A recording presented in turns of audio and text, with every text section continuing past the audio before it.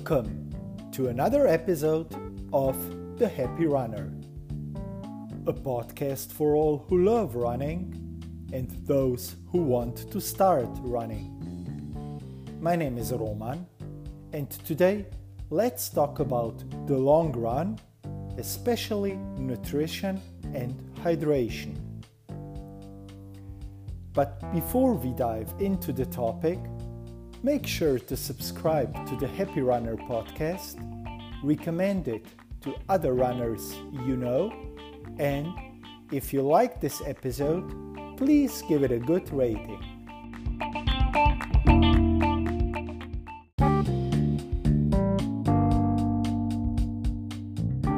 This episode connects to last week's, where I talked about the importance of the long run.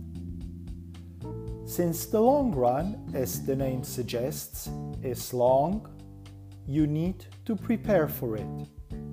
You don't want to have any issues with hydration, and yes, your body needs energy for a long activity. That's where nutrition comes in play.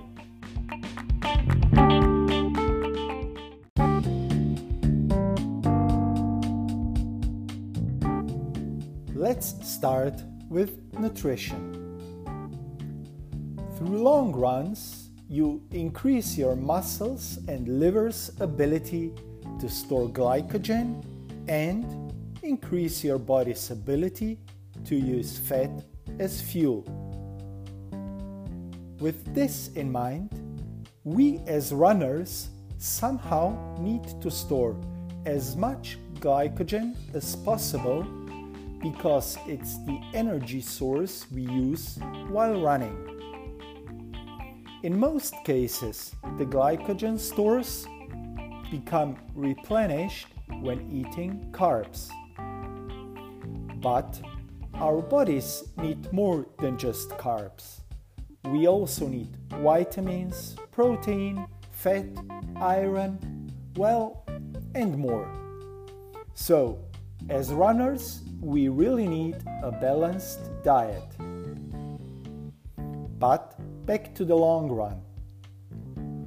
What I learned through the years is that I use my long runs as practice for race day when it comes to nutrition and hydration. Sometimes when trying something new, you will probably not get it right the first way, and you really don't want anything stupid to happen on race day.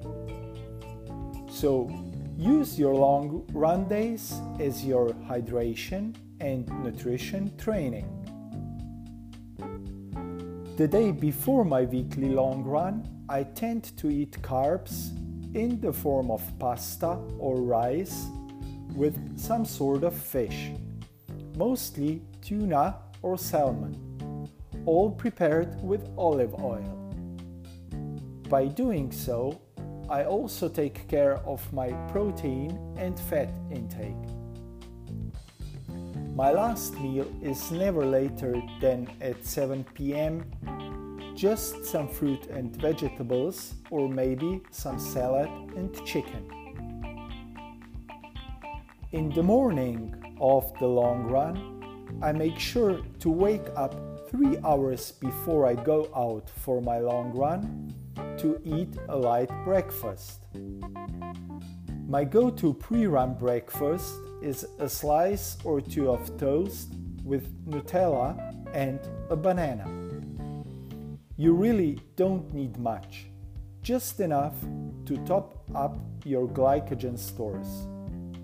Try to eat something that's easy on your stomach and not too much.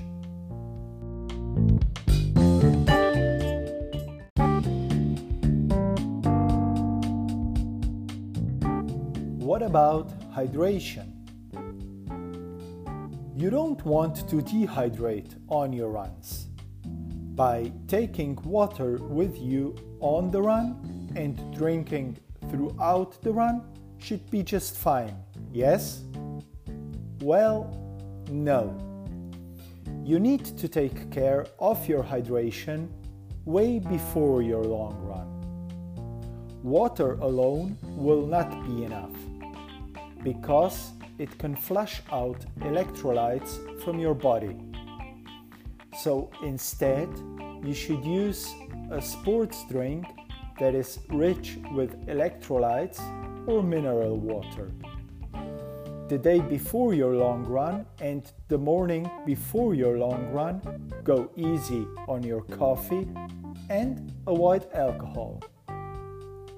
You should drink the last few sips of a sports drink about 30 minutes before you go out on your run.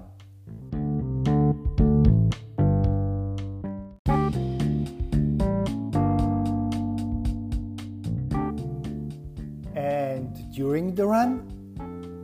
Well, if your long run is not longer than 60 minutes, you don't need much.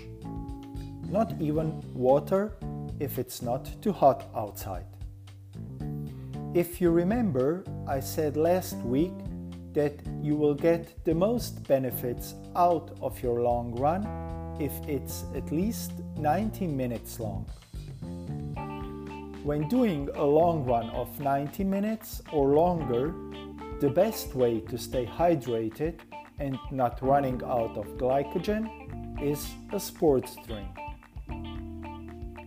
If training for a marathon or a half marathon, you need to know where the drink stations will be in your race. Normally, they are about each 5 kilometers. So, to best prepare for race day, you should drink a few sips of a sports drink every 5 kilometers. You can even research what kind of drinks will be offered in the race and then train with the same drink so there will be no surprises on race day. And if you use gels, some use them, so some don't. But if you run a marathon, they will be helpful. For some, even in a half marathon. Try different ones in your long runs, since some could cause you stomach issues. As with your drinking, you should make a plan when to use them. For most of them, you don't need water, but personally, I like to drink a sip or two after I use a gel. When running a half marathon, I use one about 1 hour before the race to top up my glycogen stores. Throughout the race, I don't use any. When running a marathon, I use one before the race and 3 throughout the race. Normally at the 12, 22 and 32 kilometer mark. On one of my long runs, I practice for a half marathon, and on the long run, about 3 weeks out of a marathon, I practice for that race.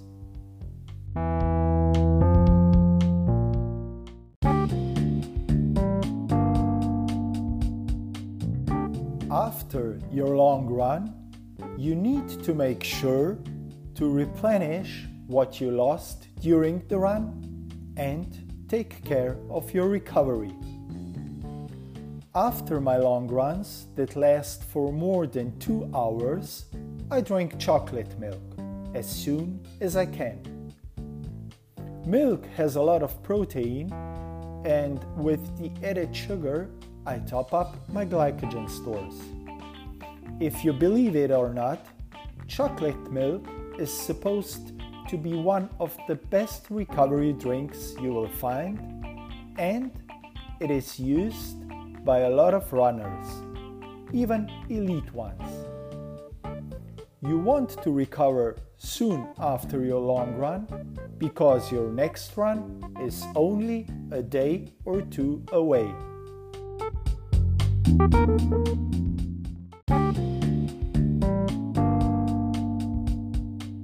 Everyone is different. What works for me may not work for you. That's why it's important to try out different approaches during your early training, and you should stick with those that work for you and give you the best results possible.